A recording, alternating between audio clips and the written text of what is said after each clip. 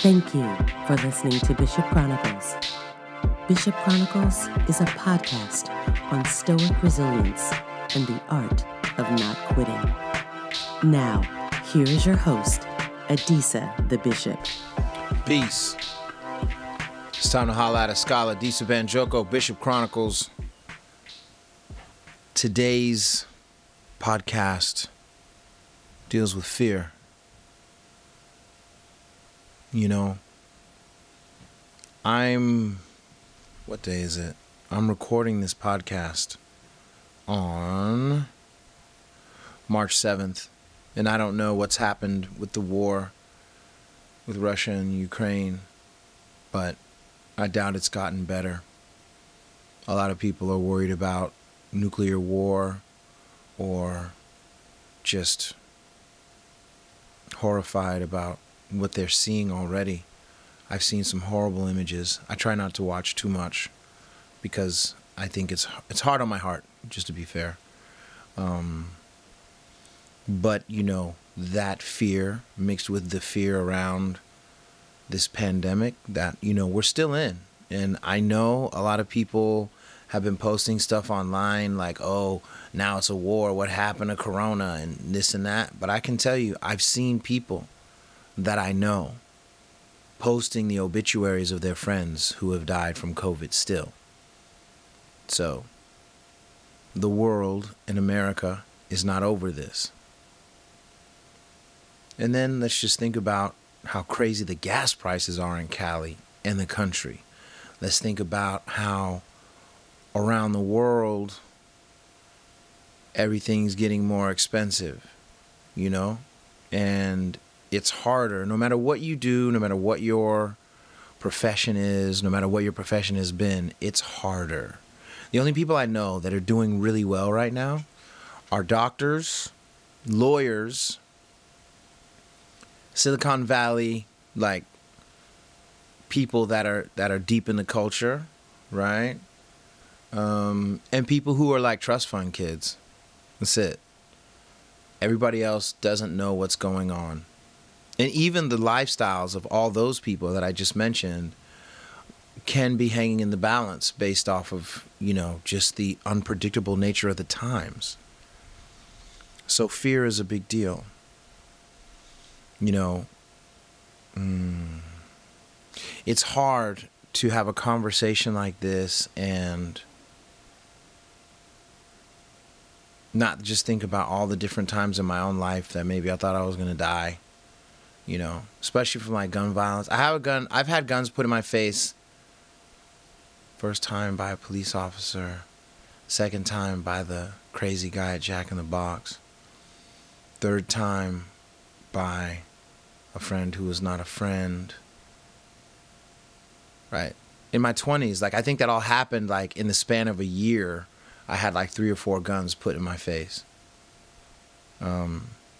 And that stuff will drive you crazy. I didn't have therapy.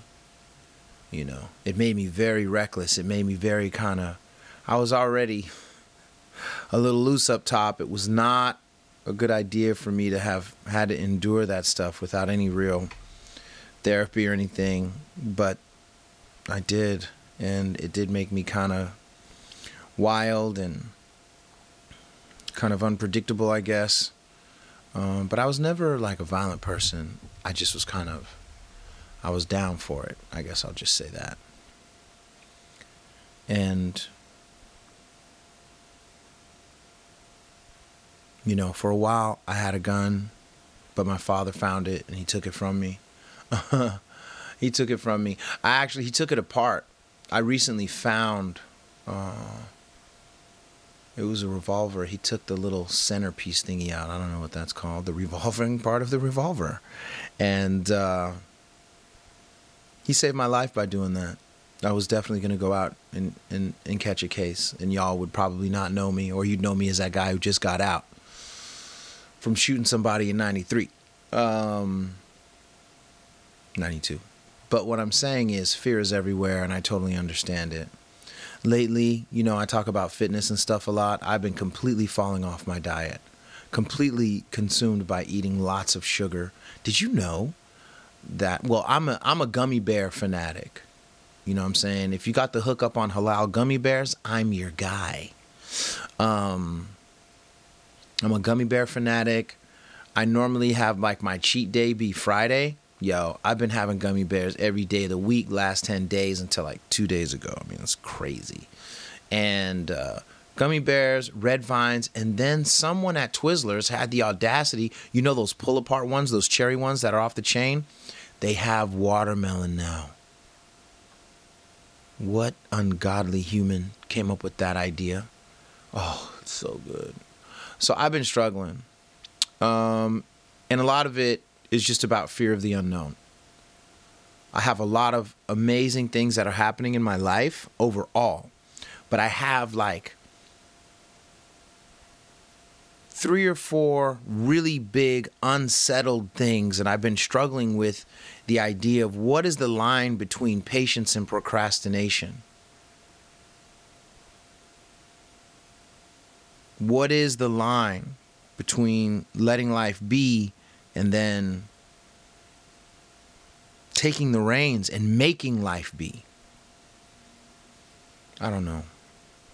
So I've had to really double down on fasting, on meditation, on running. I took a jog up Mount Aurelius the other day, if you saw my IG page, you know, and it's helped a lot. I had even, drifted away from, I don't want to say that I drifted from Stoic journaling, but I'll say that I wasn't being as deliberately in depth as I needed to be. I wasn't being patient with myself and allowing myself to feel and process everything that I'm meant to feel and process as a person who is unclear. And that lack of clarity just makes the fear even more pronounced. So, it's taken a lot of serious work to, lessen the anxiety, to take the edge off, what feels like flickers of depression, right? You got to catch that stuff early, right? Or the darkness can consume you, and you can let illusions calcify into realities for you, but they don't have to be realities, and they may not be real at all. So that's what this one is about. That's what this one is about. I was on Instagram the other day, and I saw a really cool post. I hope I'm saying the name of the page right. One of my friends in the UK, Sarah Brown Nutritionist. I think it's Sarah Brown Nutritionist. I reposted it on my page on IG, and you'll see, this was like after I had ran, so I jog up the hill, I run Mount Aurelius, and Mount Aurelius is 1.7 miles. It's all uphill. It was a very windy day. It was a day that I didn't want to go. Making yourself do things that you don't want to do is an important part of being a Stoic, and it is an important part of being a human being. So it was windy, didn't want to go. The sun was out. It was cold and blowy.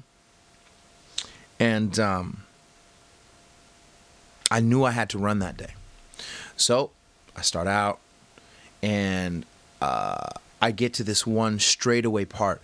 It's really hard on your brain because it looks like a very short, straight path, but the incline is very slight, but very steady.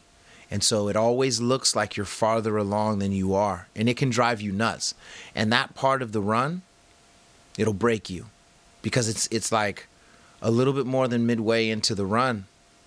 And so, if you don't have it in you, that's when you'll know. In the Beta Breakers, they have this hill. It's called Heartbreak Hill, because that's where everybody who thinks they're about to finish the Beta Breakers falls apart at. Yeah, it's very similar. Very similar to Heartbreak Hill. I ran that section backwards. I didn't run my best time, but I ran that section backwards because I followed the knees over toes guy. And I'm trying to make my knees stronger and my legs stronger. But it was hard, very hard. Then I thought I was going to quit several times. But I made it. I got to the top. I was very happy. I was very proud of myself. The view was amazing, you know, and you have to do these things to kind of wake your body up. I've been seeing a lot of things about dopamine resets, serotonin resets. Look these things up, Google them, right? And I talked about before how when I couldn't sleep and anxiety was overtaking me in the earlier parts of my separation and divorce, that if I would think about my ex-wife and my kids too much, I would just start doing push-ups and crunches and squats, push-ups and crunches and squats until I could fall asleep from just exhaustion. And it worked really well, right? But there's all kinds of different ways that you can do a dopamine reset. There's tons of different ways that you can do a serotonin reset and things like that. You should look into these things because they're super, super helpful. But I was on Sarah's page and she posted something cool that I reposted. And it said, each time you eat, you shape your future health. So cool. Each time you eat, you shape your future health.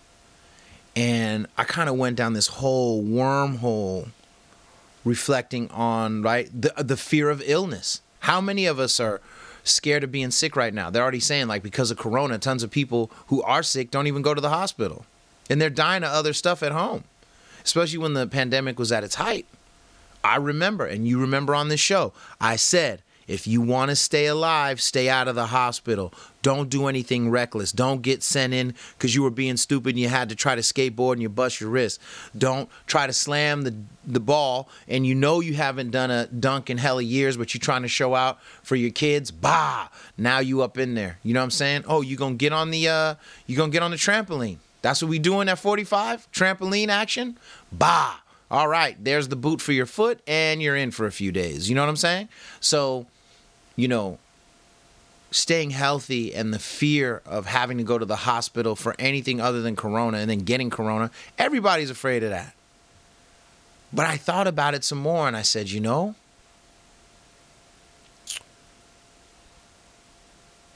if that's true, right, that's cool. If that's true, that's cool. And I believe it's true, right? I'm thinking about all the good meals that I eat, right? And it's kind of like playing chess, right? Every move that you make on the chessboard impacts the future of the game. Every hamburger you eat impacts your future health. Every milkshake, every gummy bear, every watermelon and cherry Twizzler. You just pull those things apart there. It's so beautiful. But in excess, they will take you out, especially if there's diabetes in your family, right?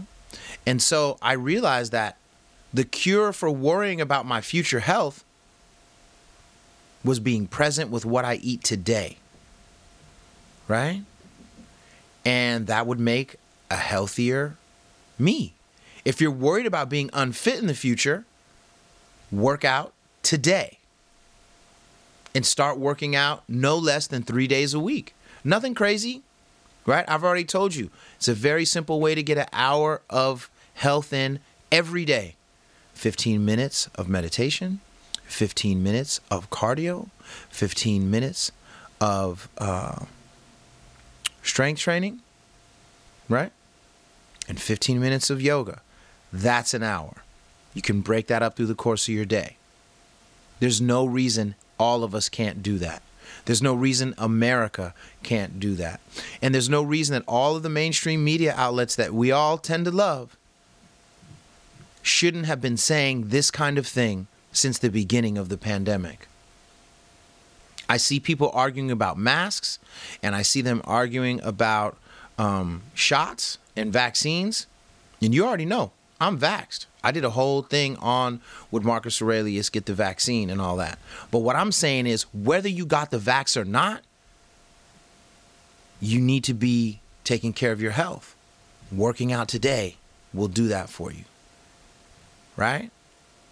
If you're worried about being broke in the future, you can start reading books today on how to save money, watching YouTube clips from gifted, rich people today to have a financial fitness in the future that you have yet to experience. I'm talking about me. I'm talking to myself. If you don't want to be tricked in the future, if you don't want to be taken for a fool in the future, you can start reading today. Getting on Audible today to develop and build a smarter you. If you're consumed by the fear of death, you can pray, meditate, and study philosophy today to manifest a spiritually grounded and more peaceful you tomorrow and in the years to come. By taking hold of now, you have an opportunity to control the future. But if you let this day slip and the next day slip and you keep making excuses, then guess what? Time runs out. Every heartbeat is one less. Every breath is one less. Life is so sacred. Life is so sacred. Not just mine, not just yours. All life is sacred. I tried to make that into a hashtag. Nobody cared. It's true, though. All life is sacred.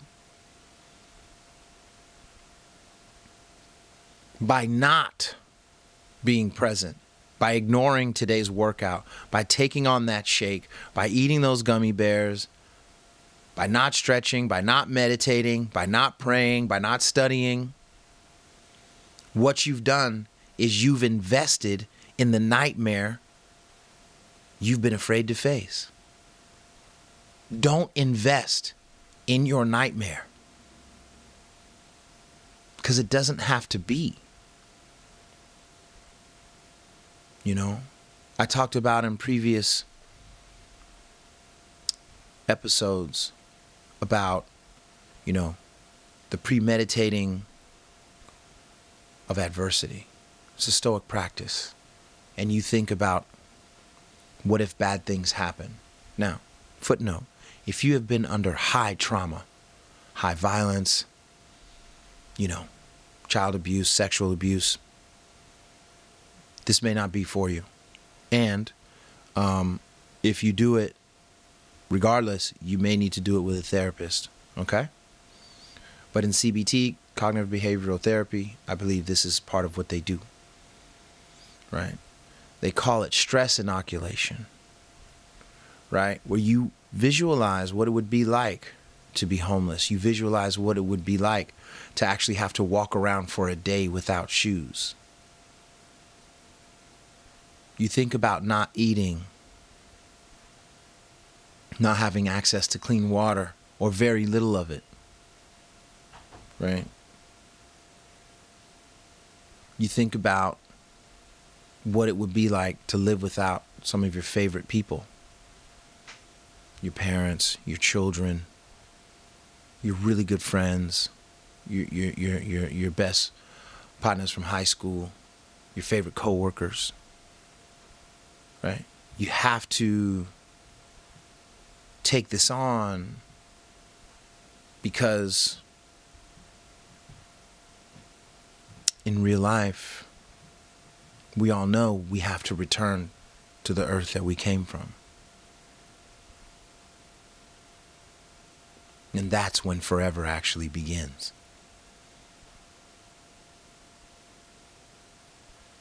Ramadan is coming up, the Muslim month of fasting.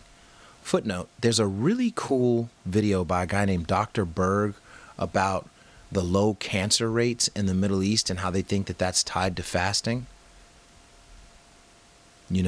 I hate to have to say, this is not a pro-Islamic video. It's a medical video. I don't even think he says the word Islam in the whole thing. But on YouTube, you can see it. Shout out to Marie, who sent that to me. It's really cool. I'll post it in the Facebook group. But things like fasting create stress inoculation, right? Because you're eating before the sun rises, and you're not eating or drinking anything at all, just going through your day until the sun sets. That's what you do during Ramadan. And they say that this is one of the ways that cancers are stunted magnificently. Okay? It's a big deal, a very big deal. And, you know, look into the idea of stress inoculation, of premeditating adversity, and understanding that whatever you're enduring, others have had to endure. So you can do it too. It may not be fun. Doesn't mean it won't be painful. That doesn't mean it won't be sad. But we're anti-fragile. We grow through the stress when we focus on growing through the stress so it doesn't break you. And the final thing that I'll talk about really quick is another Stoic concept made popular by Marcus Aurelius. It's called the inner citadel. For those of you who don't know what a citadel is, it's a fortress.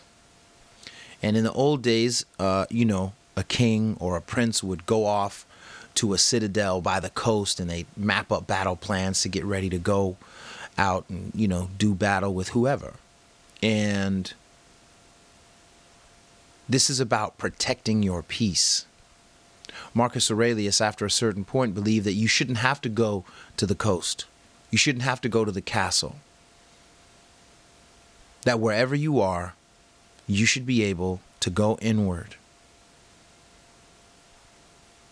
To just go inward and carve out a place of your heart, a place of your mind that is unassailable, and be still from that place and find your truth and find your peace and go. I was recently talking with one of my homegirls, and she was like, I really need a vacation. I got to get out of here from my job and whoop whoop. And it wasn't until I got off the phone with her that I was like, she needs to know about the inner citadel. Save those vacation hours. Go inward. You can hang.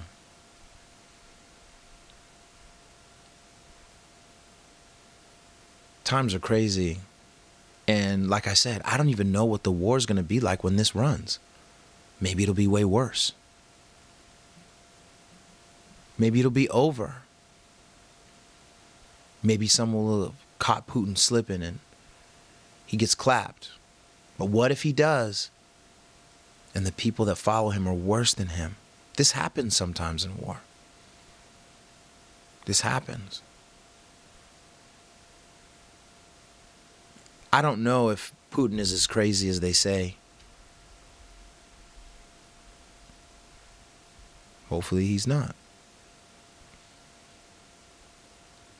But the thing is that a lot of our parents, my parents, I'm 52, Vietnam era, before that you got what? World War II, World War I, Korean War, all that stuff. Tragically, this is part of what we do as a species. I'm talking about men. I wish we were better. I wish we were better.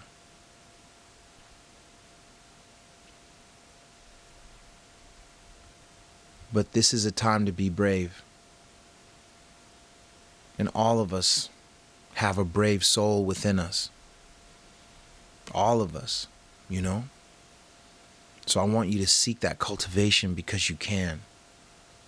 Take time to study and meditate and eat healthy because you can. Turn off the phones and try not going through binge watching whatever you love. And rest and be within yourself. And study who you are. Refine how you live. If you put your focus there, you don't have to be taken by fear. You don't have to be consumed by the anxiety and the depression that can come in when you're always listening to the news, when you're always watching these things in your feed. You need to curate your feeds. I really got really serious about this the last couple months, maybe like a year ago, but really the last few months. Like, if all you're getting in your feed is rap beef and people getting knocked out and homeless folks fighting at a Walmart or whatever, man, you need to change what you watch, homie. If all you're getting through your feed is wartime clips, and you remember this movie, I never watched it back in the day, it was called Faces of Death, like snuff films, that's not cool, man. Take that out of your feed. What could you replace that with? Could you replace that with some financial literacy videos? Could you replace that with philosophy? Could you replace that with meditation? Could you replace that with videos that deal with the exercise that you need? Could you replace that with quick and easy, healthy diet things? Not even vegan or vegetarian, just healthy. Just healthy. Come on, man. You can do this. These are uncertain times for so many different reasons, but we don't have to be consumed by them. We don't have to be ruled by them. And we don't have to give in to them. So there's this guy named Attar. He's one of my favorite writers ever. And he wrote this story called Balul, the Fool of God. And Balul was a homeless man who was very disheveled, very dirty. No one liked him. Kids would throw stones at him, and teenagers would beat him up, and people wouldn't even sell him things when he tried to buy them because he was so outwardly filthy and unclean. And a salesman who had seen him in a previous city was speaking with another businessman, and he said, he has always been treated like a madman just because he is not understood. This was a man who, at some point in his life, just fell in love with God and let go of everything else in the world. And so sometimes, he suffered socially. Think of all the homeless people that you see in whatever city you live in, especially live in the Bay, right?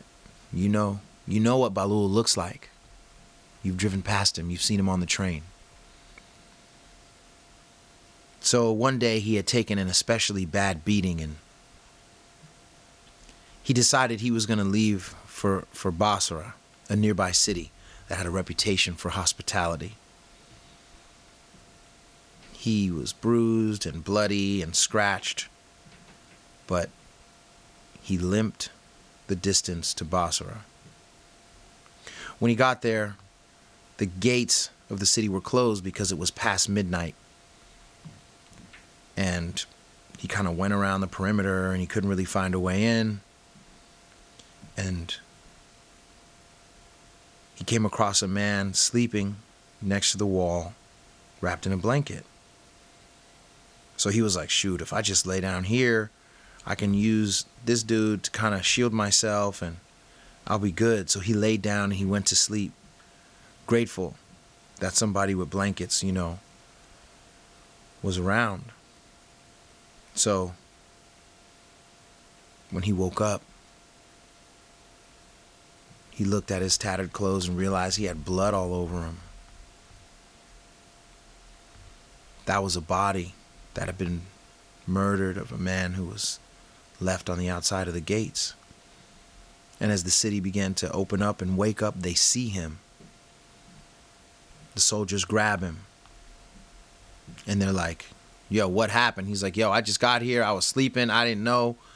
And they were like, do you know anybody in the city that can testify to your character?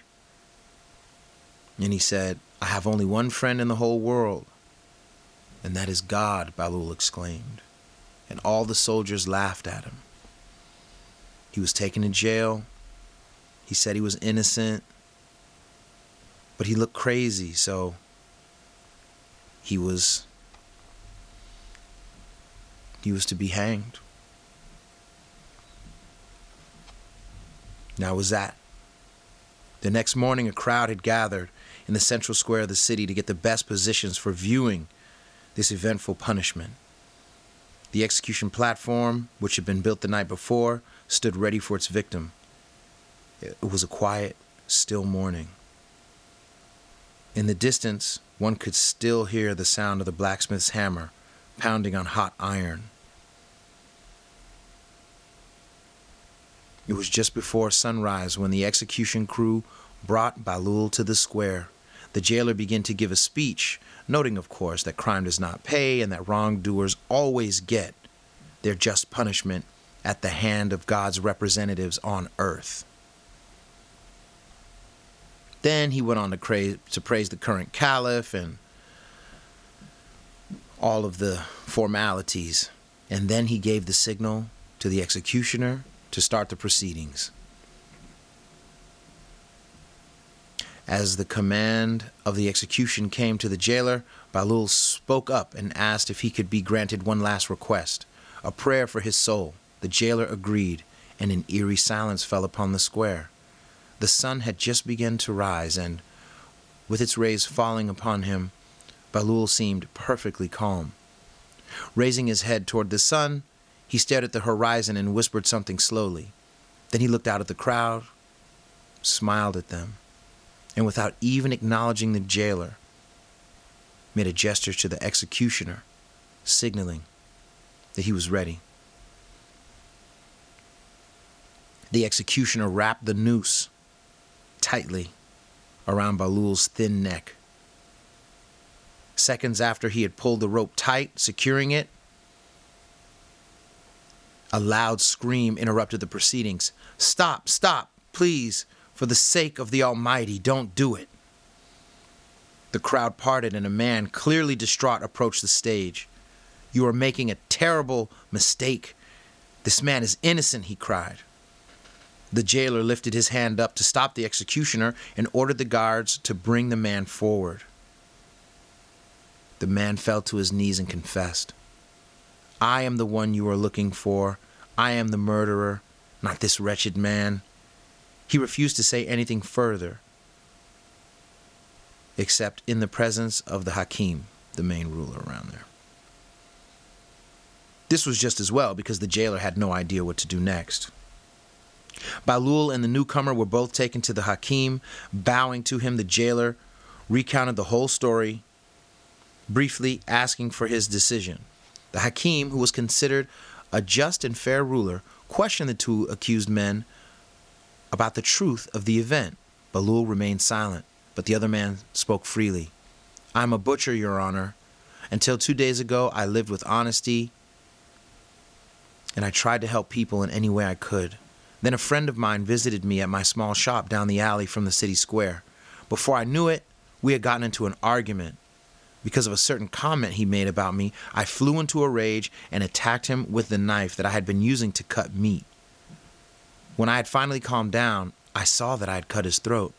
I was panic-stricken at what I had done and the thought of what was going to happen to me. Without even being aware of what I was doing, I wrapped him in a blanket, took his body out through the city gates, and placed it by one of the city walls." As the man fell silent, the Hakim went into deep thought. He looked majestic in his blue and gold robe, gold turban, and matching sandals. As he played with his thick, dark beard, he moved his heavy weight on the big daybed on which he leaned against many colorful satin pillows. After a few minutes, he glanced up from the tapestry of his expensive Persian rug and asked, "What made you change your mind and confess your crime?" "Fear, Your Majesty. When the executioner started to pull the rope around this man's neck, I suddenly had a vision. I was falling into a dragon's mouth. It was a misery 1,000 times worse than being hanged and going to hell itself. For the beast told me that if I did not speak up at that very moment, he was going to take me with him. I could feel the heat coming from his mouth and see his ugly, rotting teeth dripping saliva like a volcano's boiling lava." When the man finished, the Hakim glanced over at Bahlul and nodded to him. If this man is the murderer, then who are you? And what was your role in all of this? Where do you come from, and how do you happen to be beside this victim's body that night? This is so deep. He said, "My name is Balul. I'm a traveler and I have no specific occupation. I do whatever God determines for me to get by and earn the bread I eat." He then told how he had come to sleep next to the corpse. Upon hearing Balul's account, the Hakim stood and said, "My judgment is that the butcher must be hanged as soon as possible for the murder he has committed. As for Balul, being entirely blameless, he is welcome to stay at my court as long as he desires, as a compensation for the difficult times he had to endure through no fault of his own." "But, Your Honor," Balul interrupted, "the Almighty is nothing but love. He loves those who forgive and those who love others. He is the kindest of the kind and loves those who treat his creation with loving kindness. Therefore, it would be a divine act for you to set this man free, forgive him of his guilt, for he has already confessed and regrets his crime." The judge remained silent for a moment and then spoke. "My friend, is it not true that the Almighty has appointed us, his representatives here on earth, to prevent harm from coming to others and to carry out his will?" "This is true, but perhaps we do not always know exactly what that will is. He alone knows all the hearts and can discern the guilty and the innocent. To God, one who is in our eyes a murderer may be innocent and dear, and a righteous person may be a wrongdoer. God is the most knowledgeable."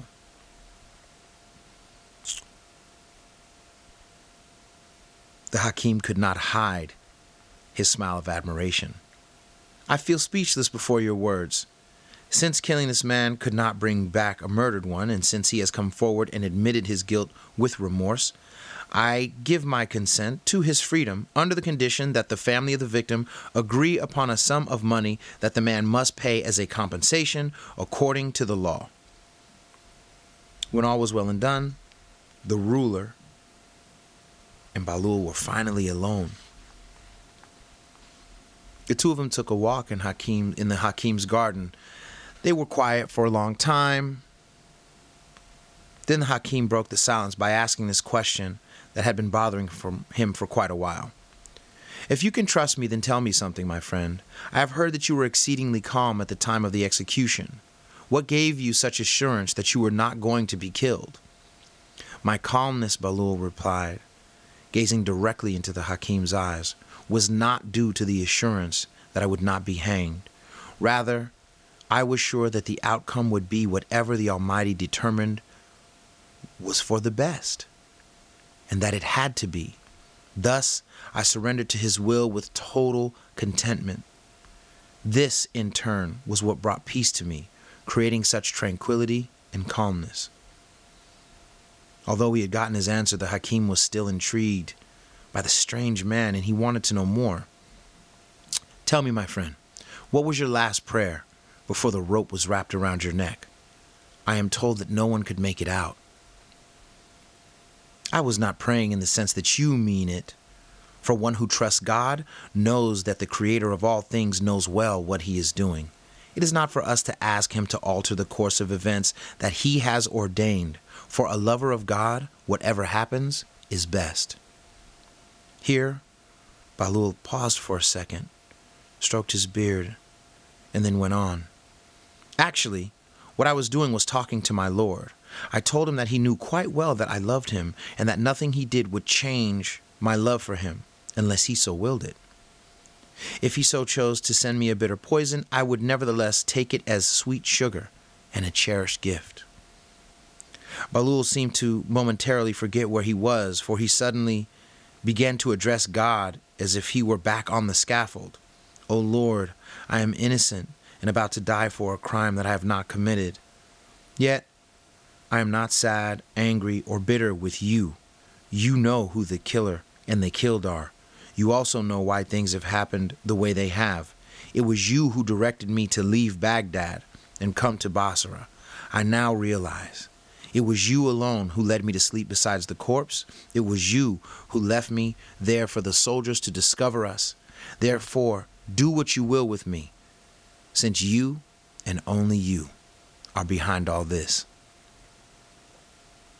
Balul stopped abruptly at this point, as if awakening from a dream. Remembering where he was, he politely apologized to the Hakim. The Hakim, who was fascinated by Balul's state, brushed aside the apology and asked impatiently, "But you're not bitter at all? You do not want an explanation for all that has happened?"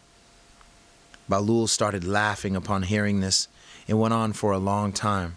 "Dear Hakim," he finally managed to say, stifling his mirth, "God is Lord. He does whatever he pleases for whatever reason he sees fit. Who are we to question his actions or express an opinion about his decisions? It is enough for me to love him. I need no explanations." That story came from Tales from the Land of the Sufis on Shambhala Press. On the Stoic path, you don't need to be a person of faith. You can be an agnostic, or you can be an atheist, or you can be someone of deep faith and still be a Stoic.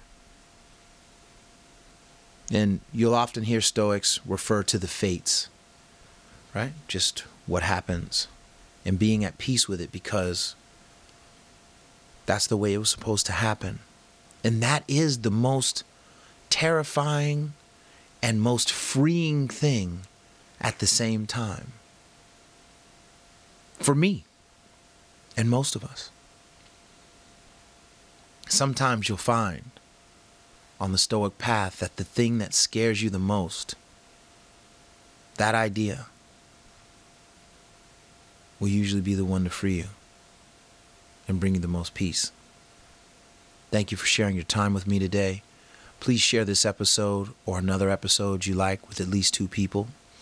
And thank you for your follows and your likes and the growing group of those that listen to Bishop Chronicles. I appreciate you deeply.